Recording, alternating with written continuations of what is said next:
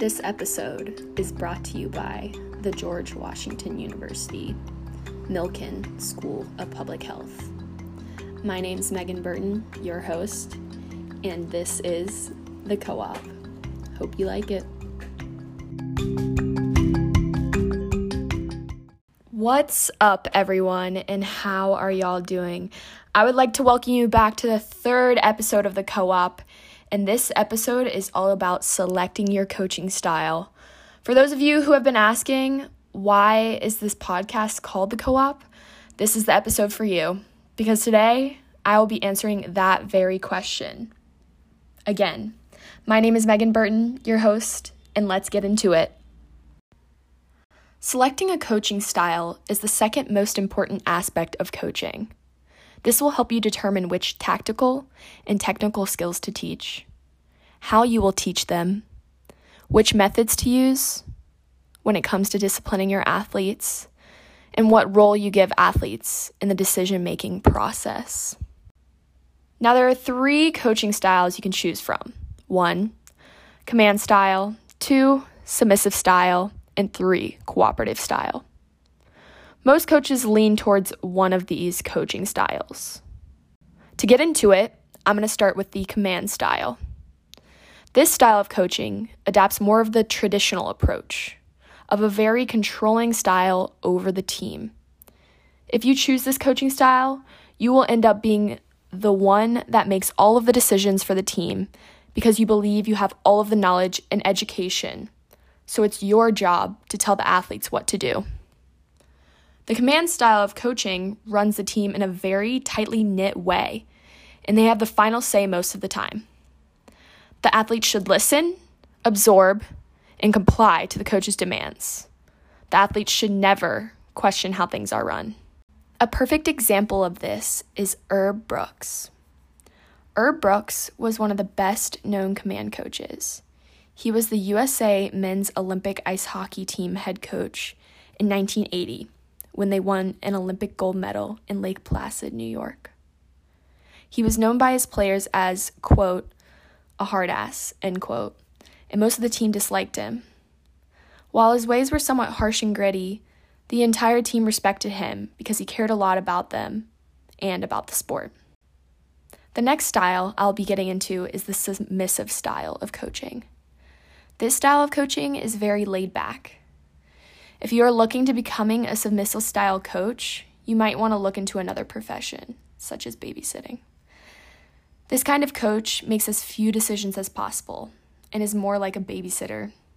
They give a lot of control to their players and the other coaching staff members, if there are any. They provide little to no instruction or guidance to their athletes, and they rarely resolve conflicts, only the ones they absolutely need to. Many choose this style due to the lack of confidence or competence, due to the inability or unwillingness to properly prepare, or sometimes because they believe it's best for their athletes. But here's where I tell you that's false. There are rarely any submissive coaches that are successful. I don't have a single example for you. If winning or helping young people develop are either of your primary objectives, as we found out in the last episode, this style isn't for you. Some submissive coaches might have fun, but usually it turns into chaotic fun pretty quickly, our third objective. But there is one good example of this kind of coach that you can see in Tom Hanks' role in A League of Their Own. In this movie, he is coaching the first women's baseball team while the men were off fighting in World War II. He shows his submissive style at the beginning of the movie when he shows up to practice sometimes drunk, taking the whole thing as a joke. He's unwilling to prepare anything for the team because he could care less. He would not speak to the entire team at games, and sometimes the players had to do the work themselves. If this is the kind of coach you would like to be, I would suggest another profession, because most of the time, these coaches don't have very much fun within this field. The final coaching style, and my favorite, is the cooperative style. This style is the reason I named this podcast The Co-op. It is the best and most successful coaching style. Not only does the style promote the development of athletes first, but is also typically has the best outcomes. Some of the best coaches in sport currently are cooperative coaches, including Dawn Staley, current women's head coach for basketball at South Carolina, and Mike Coach K. Kranowski, current Duke head men's basketball coach. They all recognize their responsibility to lead, but they also give their players opportunity to as well, something command coaches would disagree with. It is called the cooperative coaching style because coaches cooperate with their athletes by sharing the decision-making process. Teaching is key within this style. These coaches teach technical and tactical skills, but also life lessons. Many coaches participate in a concept called transformative learning, meaning they want their athletes to learn from them, but they also are learning from their athletes at the same time. Cooperative coaches believe that learning goes both ways, and that coaches can learn a lot from their athletes that will make them more successful. The perfect example of this is Coach K. Coach K is the current head men's basketball coach at Duke University, who owns an 1,018-310 record in his 40 years of coaching. Crazy, right? The one thing Coach K focuses on, and something many other successful coaches do as well, is recruiting athletes with character and continuing to build that part of them throughout their life with him. He uses basketball to teach his players life lessons, allowing all of his athletes the opportunity to lead and encouraging all of them to speak up during practices. So now that we've gone over the 3 coaching styles, think to yourself, which one do you think is yours? But first, before I help you answer that question, let's evaluate these coaching styles. The command style was used more in the past, but is still sometimes used today. Many coaches who are first starting out lean towards this style of coaching because they model it after their previous coaches. But today's athletes are encouraged to ask why, because they want to be co-creators in their athletic experience. Knowing yourself and what you want is a huge part of getting to know your coaching style. So here it is. Some multiple choice questions you should ask yourself to get to know your coaching style. So a little background on these questions. I'm going to ask 9 questions. A will always be the command style. B will always be the cooperative style. And C will always be the submissive style. At the end, you will tally up all the A's you have, all of the B's you have, and all of the C's you have to see where your coaching style will lie. So are you ready? Okay, let's start with the first question. What is your philosophy? Remember that first episode that we went over? A, is it win-centered? B, is it athlete-centered? Or C, is it neither? Question number 2, what are your objectives? Remember the last episode? A, is it task-oriented or directed towards winning? B, is it social and task-oriented, directed towards winning and character building? Or C, is it none? Question 3, who do you think has a role in the decision-making process? A, only coaches. B, both coaches and athletes. Or C, only athletes. Question 4, what communication style do you lean towards? A, telling, so close communication. B, telling, asking, and listening, aka open communication. Or C, just listening, aka none of the above. Question 5, how much communication do you want to develop among your athletes? A, little to none. B, a lot. Or C, None.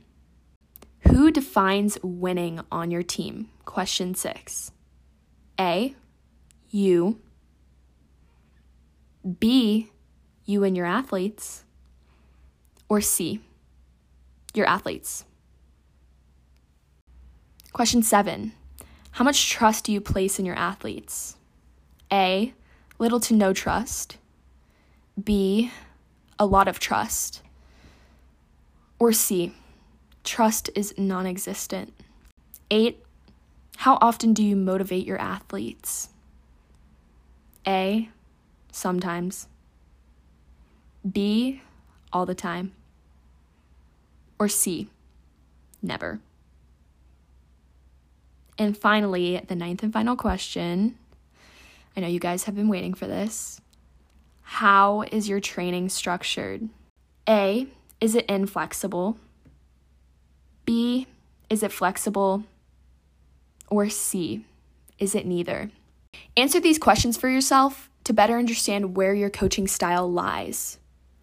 If you answered all A's, you are probably leaning towards more of a command style.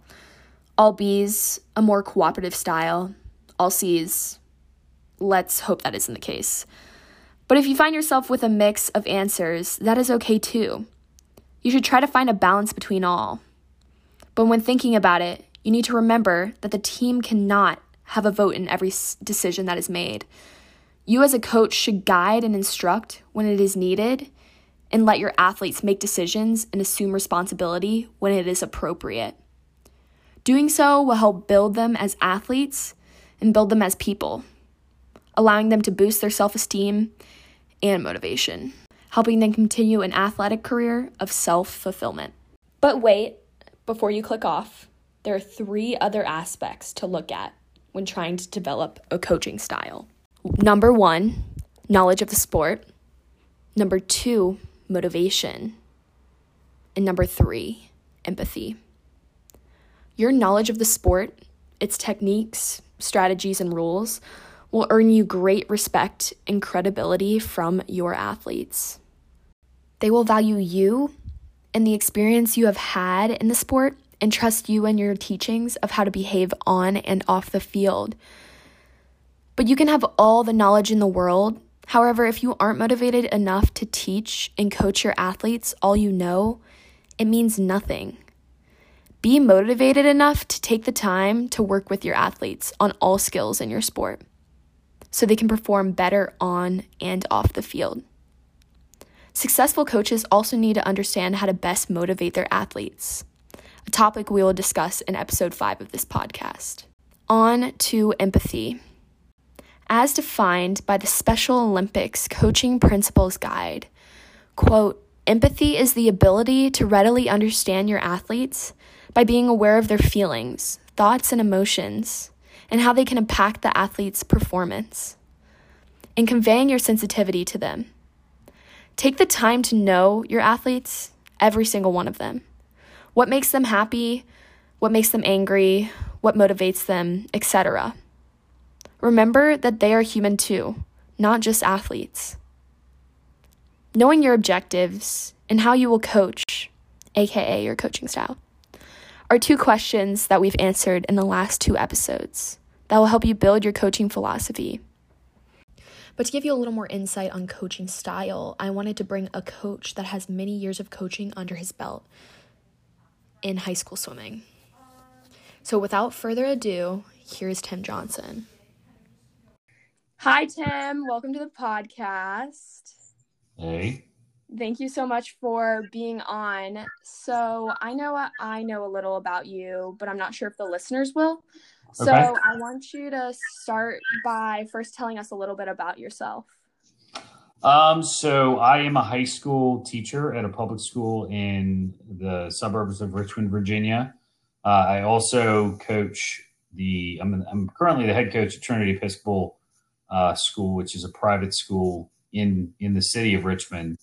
I guess I'm in my 8th. I just completed my 8th season with the team, and I believe that would have been my third year as head coach. Previously to that, I was 5 years as an assistant on the program. We're with the program, and then prior to that, I'd been the head coach of a much smaller private Christian school in Chesterfield County, Richmond Christian School, where I'd worked with that. And then other coaching experience, I've been working with, as a head coach, working with summer league teams in the Richmond area, going back as far as 2008. I'd done a 3-year stint as a varsity high school girls soccer coach. So that's kind of my experience from coaching level. My experience from player perspective, I was like a soccer kid growing up. I did, soccer was my sport. I played that in the winter, or I should say fall and spring. Winter, we really didn't have anything. We didn't have the indoor facilities like you have now. And I did summer league swim team. It was kind of, you started when I was 7 or 8 years old, and it was something to keep us active. My mom kicked us out of the house at 7:30 in the morning to go to practice. We did summer league and stayed at the pool all day and came home, at 5:30 when she called the pool to tell us to come home. So that's kind of, my experience with athletics in a nutshell.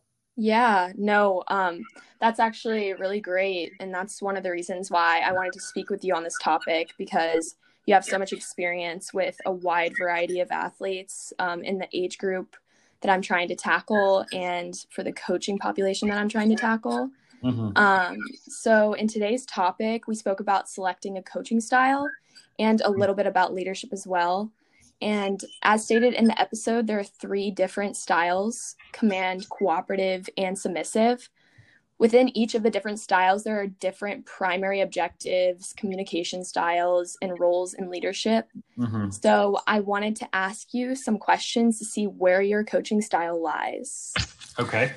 So for my first question, there are several objectives, 3, and I was wondering what your primary objective is. And you can also rank these 1 to 3. Okay. So the first one is to win. The second one is to help young people develop physically, psychologically, and socially. And then the third one is to help young people have fun. So I was wondering if you could rank those 3, like 1 being your most important and then 3 being your least, I guess. I'm going to use kind of my current example being the Trinity coach. I really think, our first goal is to win. It is one of the landmark programs in the state. The boys team won 2 titles. I mean, for all the talent we've had, the girls probably should have had, 8 or 9 titles by now. Yeah. Unfortunately, we still haven't, broken through that obstacle yet. And then really from there, it's really to develop the kids. That's probably a close second. You're really trying to develop them as human beings because, other than a few years, we definitely had kind of a heyday, in, I would say, from my first years with the program till about 2017, 2018, where we were really producing a lot of top level. Well, I shouldn't say producing. The USA programs and swimming really kind of produce it. We kind of push the kids, over the top and really, make them competitors and champions. You're trying to develop, really good kids that understand, because a lot of them don't go on to swim. Even some of our top level kids, we had some really, really good kids that you swam with where they could have easily gone on to a Division I program. But for them, swimming wasn't the end all be all to what they were looking to do. Swimming was something they were interested in, but they weren't looking to go to college to swim.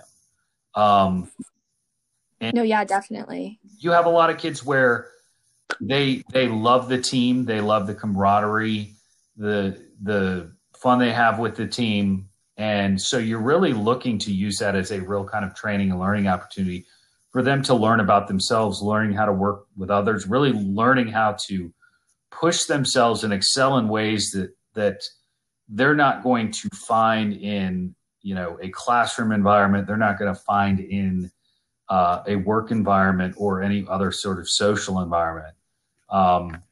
So you're really trying to develop them and give them lessons that they can, look back on as they go into college and get older.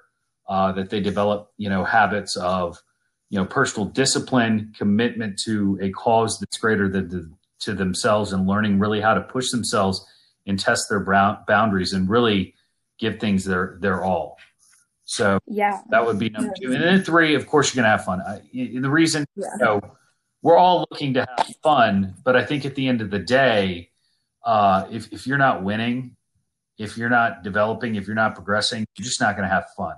I've coached where, the environment was fun was what and this goes into summer league. Summer league is definitely one of those things. They want the kids to have fun, but I've noticed where they made fun the priority to what was happening, and the teams just don't really last. There's a lack of commitment to it. And then people get frustrated. Well, I'm not getting any better. Well, you're not committed to it. You're not coming to practice and training. You're cutting corners. You're sitting out. You're running the bathroom. You're hiding under the lane lines. What you name it.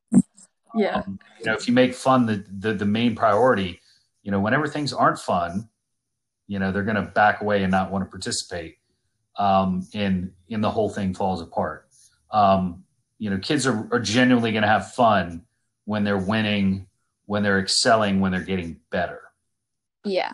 No, and I can definitely agree with that. Like being a part of your team and like seeing the way you've coached. I do think that winning is like one of the main priorities for you, but I've also seen you develop and help young people develop physically, socially, and psychologically as well.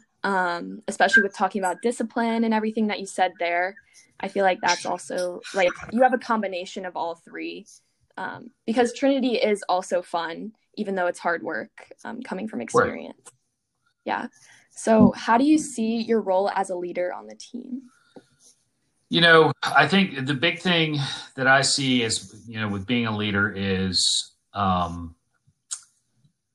you're an example to the kids. I'm not asking kids to do things that I wouldn't do or things that I haven't done. I'm not doing things out of a sense of I'm in charge, therefore I get to dictate what you do. Mm-hmm. Anytime I'm in a commanding environment, it is a situation of here is the standard and here are the goals you set for yourself. And if you're going to achieve those things and meet those standards and those goals, right, then when you're not, I'm not going to let you slack off. I'm going to hold you to the standard. Yeah. You see a lot, especially with seniors. We had a situation of, kids they get to their senior year and, they're not where they thought they would be at the end of, 4 years with the program. And they might back out. They might have been somebody that was doing, 5 pool practices a week and lifting. And now they kind of try to slip under the radar. Oh, I've got this going on. I've got to study for this. I've got to study for that. Yeah. And, you're really trying to tell them, like, what do you want from this? If your goal is just to say you did this and to have just to complete the final season, then don't tell me at the same time your goal is to make a state cut, is to go to, be, on the A relay or to, make it into finals at state if you're not going to put in the time. Yeah. And it's tough, right? Mm-hmm. As a soccer player, to me, there was always a lot more activity, a lot more kind of engagement that goes on in a soccer practice that goes on in a swim practice. A soccer game is 90 minutes. The amount of practice time compared to the amount of competition time is relatively, from a ratio, it's a bigger ratio than, say, you look at swimming. We spend, on average, we're doing about 3,000 meters of practice 5 days a week to hop in the pool and swim a 25-second race. Mm-hmm. Right. So it's really hard to keep kids engaged. And, it does require kind of a forceful approach to keep them engaged and moving and help them to understand that, you might see yourself as getting that extra 5 seconds rest on this particular set here, but that extra rest isn't making you better because, when you get into your race, it's a very short race and there's a very small room for error. And when you don't train yourself here, you're going to make a silly mistake in the pool that's going to cost you big time. You look at, take the 50 free, for example. One year, the 50 free, the difference between a kid that was the top seed and the kid that made the last spot in console finals was 1.2 seconds. Okay. And so, over an entire season, there are a lot of times in practice where you cut corners and make little mistakes here and there that, you make a half a second mistake here or there, later on, it's going to cost you big time. And so it's trying to stress that to kids and keep them focused, because swimming is one of those things. It's a lot of work for this very small window of performance. You got to keep them focused on, seeing what's ahead, seeing what the goal is. We always say, we might not win state every year, but our goal every year is to go into state and outperform our own expectation. And to do that, you have to navigate a very long, very frustrating season at times, and to keep people engaged all the time is really hard. So it requires leadership requires you to make the difficult decisions, to make people upset, to tell people what they don't want to hear. Because, you want them to get to the end of the season and be and walk away. They might have had a bad meet the first meet, might have had a bad prep league meet, but you don't want them to walk away from states going, I had a really bad state. You want them to be prepared and ready to go. Yeah, no. And it's funny that you say that, because in the podcast, not in this episode, but in a previous one, I spoke about how coaches have to make hard decisions and ethical dilemmas, and exactly what you were saying, like telling kids that those hard things that they don't want to hear is definitely something that coaches have to go through that they might not think about if they aren't educated on it. But that's really great to hear. I noticed that you talked a lot about like commitment, determination, and like focus. And I was wondering, what ways do you help your athletes focus during practice? Well, one thing we've always tried to do is each week, there's a certain theme to what we're doing, whether it be a certain stroke, a certain distance, a certain technique that we're trying to press on the swimmers, and to get them to kind of improve and build on that, because there's so much of each week builds on each week, and it kind of comes to this big crescendo right before prep, and then we enter into taper, ready for states. So you have to have ways of keeping them engaged, understanding what they're working towards, and understanding like you can't take a week off, right? Everything builds on everything. I could miss a soccer practice here or there. It wasn't a big deal. You miss a 2-3 practices. You might have missed the big thing we were going over that week. That could be the difference between getting a state cut or getting into finals, or making the A relay. So you have to, again, it goes back to, you just have to be very clear with the kids on what the goals are, what we're working towards. Yeah, no, completely. So as a leader, how do you address the physical, social, and psychological environments of your athletes? Physically, it's pretty straightforward. You have to come to practice. You have to lift weights. You have to put in the work of, daily applying yourself to get better. If it says sprint, you sprint. If it says, only breathe this amount of times, only breathe this amount of times. If it says this is the particular technique we want to see, you make it work there. You don't cut corners. If you're lifting, engage with lifting. Try to get better. Don't come in every week and just throw the same weight up. You're not going to be better. From a psychological aspect, it differs on the kid. It's one of those unique sports where, especially at the high school level, I've got kids that are going to go be 4-year college athletes for a top program. I've got kids that might go swim a D3 school, kids that are engaged as good swimmers. They're going to swim club in college. Other kids that, they need a sport to pick up. They're pretty good summer league kids. And, you need to help get them to kind of a top level with some of those higher end swimmers. And other kids that are just, they heard it was fun. They want to do it. So your approach kind of changes. Your psychological approach changes depending on the kids. A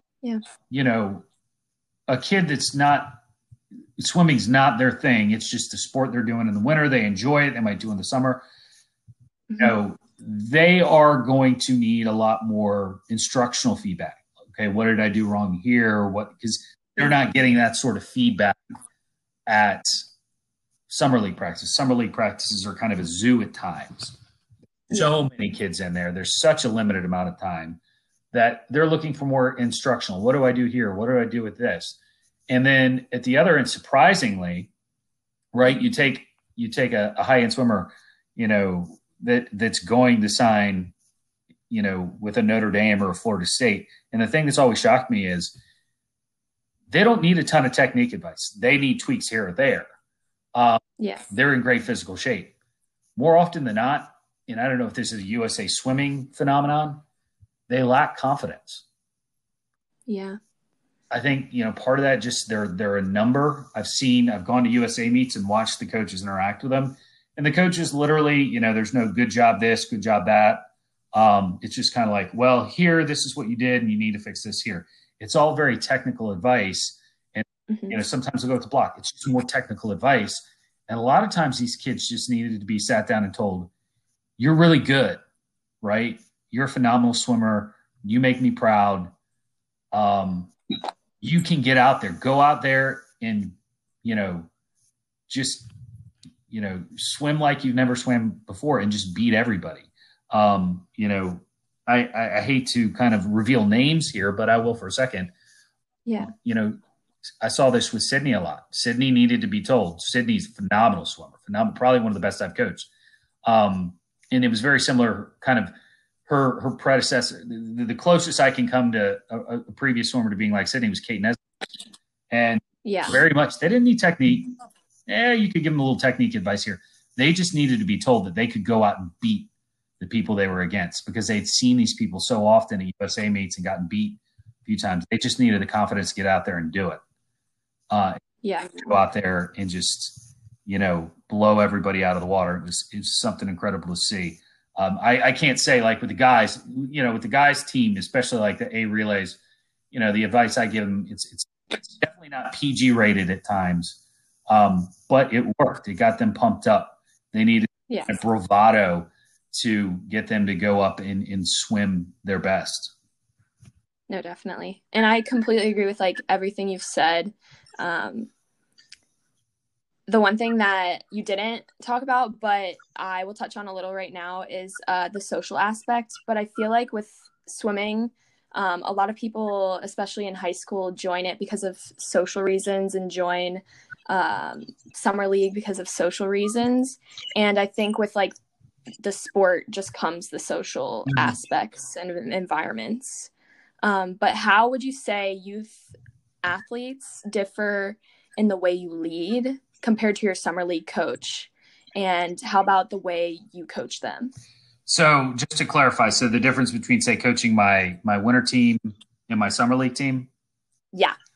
Yeah. So in I'll touch on the social aspect here. So so looking at the high school team, the high school has such a unique makeup. When I first started coaching at Trinity, we maybe had like 10 kids that were at our practices because the USA swimmers only needed to make one a week, and me to count as that. And I remember walking to my first meet, and I'd have these 10 kids I would see every day at practice. And I walked to the meet, and literally 80% of the team I'd never seen before in my life because your USA team's doing their own thing. So that was always a big bridge for us to connect socially. How do you go about finding ways to build this community? Nowadays, it's kind of the opposite. We have a lot more kids that are with us 5 days a week versus USA swimmers, but you have to bridge that gap. And I think part of that is developing events that build the team.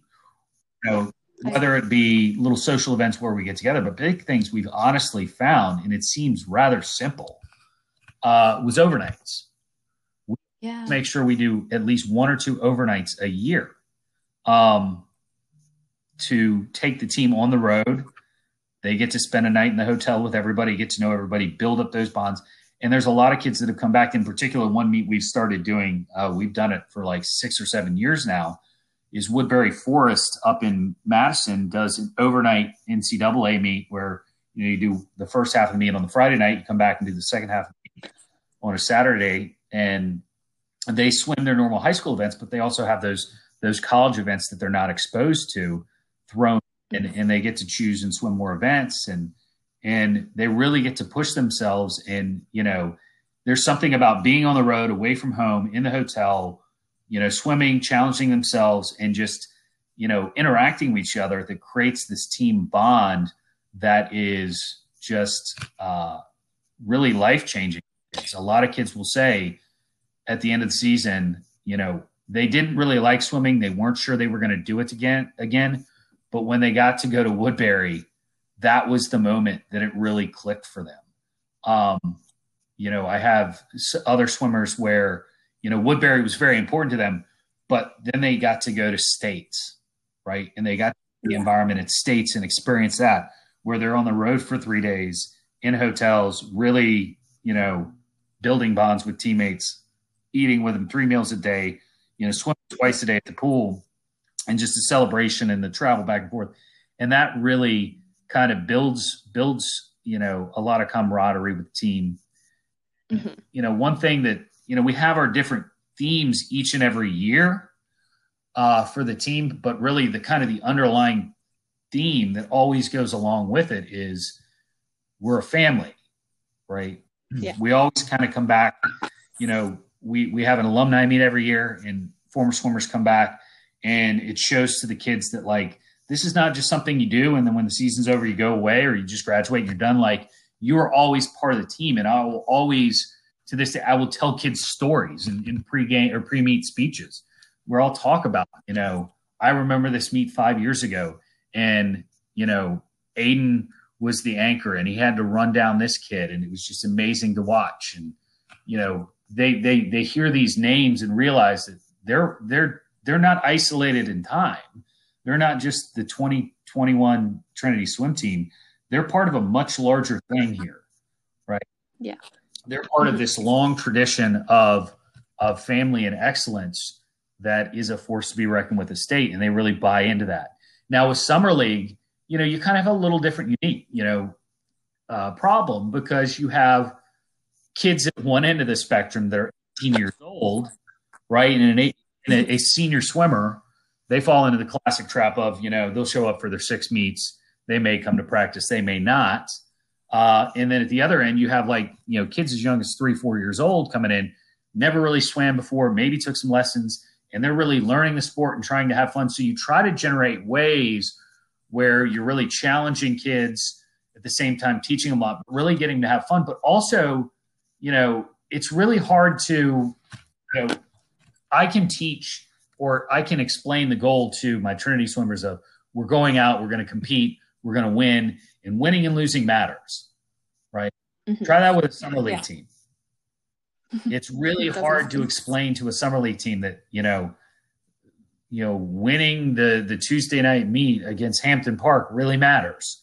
So what you try to do is you try to create kind of connections between different levels and not let people become compartmentalized. So one thing we like to do, and I start this with my seniors, is they get a buddy that's a mini mite or a mite, depending on the size of the team.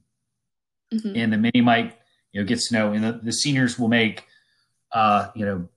posters and candy for the kid before the meet. And they'll walk them and make sure they get checked in for their events, and they'll cheer for them on the side. And then the little kids will literally, even though they're done by backstroke and the meet goes on until 10 o'clock and they could be home in bed at 7:30, they're begging mom and dad, let me stay up. Let me stay up. Let me watch Cameron swim. Let me watch Matt swim. I want to watch the relays. And they'll stick around, and you build those good memories where, then they begin to see themselves as part of a tradition, and they want to be part of it and have fun and, build up that community. Yeah, no, that's really interesting that you say that, because I haven't seen that in summer leagues before, but I think that's such a great idea. I love that. So how do you motivate your athletes? And if you have an example, could you give me one? So how you motivate them, it depends on what we're doing. Again, the way I'm going to motivate a kid prior to, say, can you hear me? Yeah. I was worried I minimized my screen there. It just depends on where we're at in the process. Motivation before competition is going to be a lot different than motivation in a practice. Mm-hmm. But it's always helpful for the kids to have some sort of long-term goal. With my summer league kids, it might be as simple for a mini mite coach. I want to go the whole time without stopping. And so you constantly push and work on that. You make sure you're engaged with them at the meet, that they know you're there, you're behind the blocks cheering them on, that you're watching them the whole time, and you're ready to meet them at the end. As the kids get older and they get more confident, they want to make champs, right? So you're always tracking them. You're always kind of showing them like, hey, here's where you're at. Here's what you need to do to get better. For high school, it's kind of the same thing. It's always state. They always want to go to state. So you work and say, okay, hey, if you want to get to state and you want to go in this, here's what we need to start doing to get there, right? And you always have them have a long-term goal in mind, but also short-term goals that build towards that long-term goal to keep. Yeah. No, yeah, that's one really good aspect of coaching. And I was wondering, do you make goal making like every year with all of your athletes a priority? It might be not a formal process per se. A lot of times with our younger kids, on a summer league team, it's a rainy day. We'll take them inside the clubhouse. We'll give them a piece of paper and we'll say, hey, write it down. What do you want to do? What's your goal for this season? Or what are your goals? Set 3. And have that reminder. And then one thing we like to do is, they get ribbons after every meet, and rather than run right back into practice the next meet, we just have a practice where, the coaches sit down and the kids are all sitting there at practice. And, ideally we like to have everybody there. The mini mites, the mites, the midgets, the juniors, the intermediates, the seniors, everybody's there. And we call out each ribbon. And for kids that are like typically mites and mini mites, where sometimes even midgets, depending on the team, where if they didn't get any sort of ribbon, we'll find out like where they got a personal best. And we'll write, we have special ribbons we give for them, like a goal setting ribbon. And they get called up in front of the team. Like so-and-so did this. And then so-and-so got these in these events and scored these. And it really helps them because then people get to know one another on the team. And they get to, they enjoy the praise. Like I had a parent come up to me one time and they said, we wish you could see what we see at your little ribbon things. And I said, well, what do you mean? They're like, you call the kid up and they're kind of shy and they're not smiling. But they said when they walk away, they're beaming. And they love that. And it keeps a lot of them engaged. For high school, again, it's always, looking at personal bests. We always try to, in some form or fashion, it may not be a newsletter each week. Sometimes it's a swimmer of the week that we email out in our weekly emails. It's always recognizing each meet, the swimmers that got new cuts. And that helps kind of, keep kids motivated. Yeah.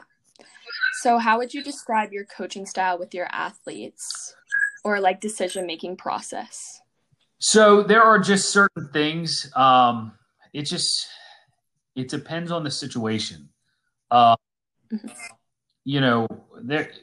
If we're going into, say, an opening meet or a meet where we're not necessarily swimming the top teams, we might be a little more lenient in allowing kids to have an input into what they're swimming. But you get into, say, a River City meet where you're swimming a St. Catherine's, a collegiate, or the VPL LIS.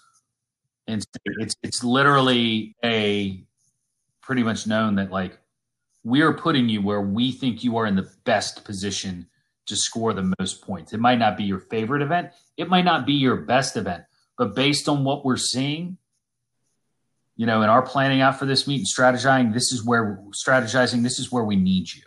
Yeah. And so, we exert more control there. But even then there are still sometimes like we've been getting ready for state and we're not sure what we're going to do with a kid. Like they could score here, they could score there. They might do a little bit of here, but we're not sure. And it's really sitting down and talking to the athlete and going, okay, you tell us what you feel confident in. You tell us what you feel comfortable in. Mm-hmm. Yeah. Right. We're going to make the call. We've also at times, we'll have our idea of how to set up a relay, and then the kids will come to us right, early on. They'll look at it, they're like, "Hey, we understand why you did this, but like, we feel that like right now, this is where we're going to hit on all cylinders if you move this around." Yeah. And we're willing to, kind of adapt there for them. So for the next question, I was wondering, how would you define winning, and would you involve your team in helping you define that for them? So kind of like goals in a way, how you were talking about, like you let them define their personal goals, but do you let them define your team goals as well? Yeah, absolutely. That is one of the things that we try to sit down with the captains and discuss before the season starts. Like, what are our goals? Mm-hmm. Like, winning is important, but I'm not going to set unrealistic expectations, and I'm not going to let swimmers set unrealistic expectations on themselves. Mm-hmm. We're not going to come up every year and go, we're going to win prep, we're going to win state. Sometimes that's just not in the cards some years, and that's okay.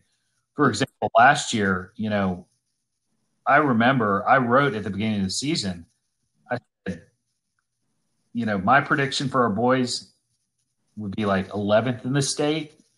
And I think I had our girls placed at like 8th. Mm-hmm. Our boys just swam, even though it was a very small group. I mean, they swam lights out at state and ended up taking 4th overall. Wow. That's amazing.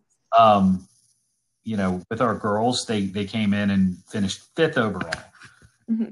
So you always want to seek input from the kids because, if you have this unrealistic expectation, right, you can become a slave to that. You can essentially look at everything through the lens of, well, we didn't win prep league, we didn't win states, therefore the whole season's a disaster.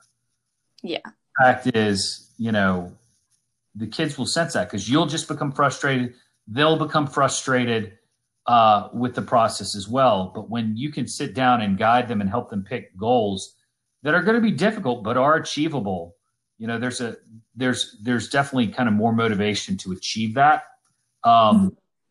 And there's a lot greater satisfaction in understanding what winning is, because we might not win at the top of the scoreboard at the end of the day.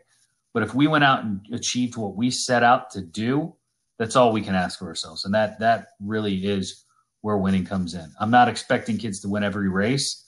I'm not expecting them to win every title. What I am expecting them to do is set goals for themselves, to work hard towards those goals, and to be able to look themselves and each other in the eye at the end of the season and say they did everything they could to achieve that goal. Yeah, that's a really great thing that you do. And a lot of other coaches that work in the field actually do that as well. And they want their athletes to try their best and be hard workers. And I think that's a great quality to have as a coach. So this is one last question. Yeah. But if a conflict were to come up during a practice, how would you best handle that? It depends on where from where the conflict arises. I mean, there's a lot of times that, we as coaches will get into disagreements over different things. And what we try to do is you always look at it, is it something that needs to be addressed immediately, or is it something that we can address after practice? Is it an issue that the kids are aware of? Is it an issue that we just are dealing with as coaches? If it's something that the kids don't need to be made aware of, it can wait till after practice. We handle it internally as coaches. It's only when something is a conflict that needs to be addressed immediately and it's public, the team is aware of it, that you stop things and address it. Mm-hmm. But beyond that, you try to respect, people's, privacy, and you try to kind of discipline in private and praise in public, and try to overcome conflicts that way. There are times, and this gets into the social aspect, right? Yeah. 15, 16, 17, 18-year-old teenagers that are still navigating the, dare I say, terrible adolescent years where they're trying to figure out who they are, and they're constantly changing, and they're trying to deal with, everything from the challenges of school to the challenges of finding who they are, getting to college, and dealing with, all sorts of bodily changes. There's going to be friction. And so you have to always gauge, where is the conflict originating from? Who's it between? Is it something that the team knows about? Is it something the team needs to know about? Yeah. And you address it, appropriately depending on the level of the conflict. Yeah. So for everyone at home, I want you to guess what Tim's main coaching style is after hearing what he's had to say. Remember, the top 3 are command, cooperative, and submissive. Thank you so much, Tim, for joining me today. Yeah, I really appreciate you. Thanks again to Coach Tim Johnson for joining me on today's podcast and everyone listening at home right now. I hope you enjoyed it as much as I did. Thanks. See you guys next time on the Co-op.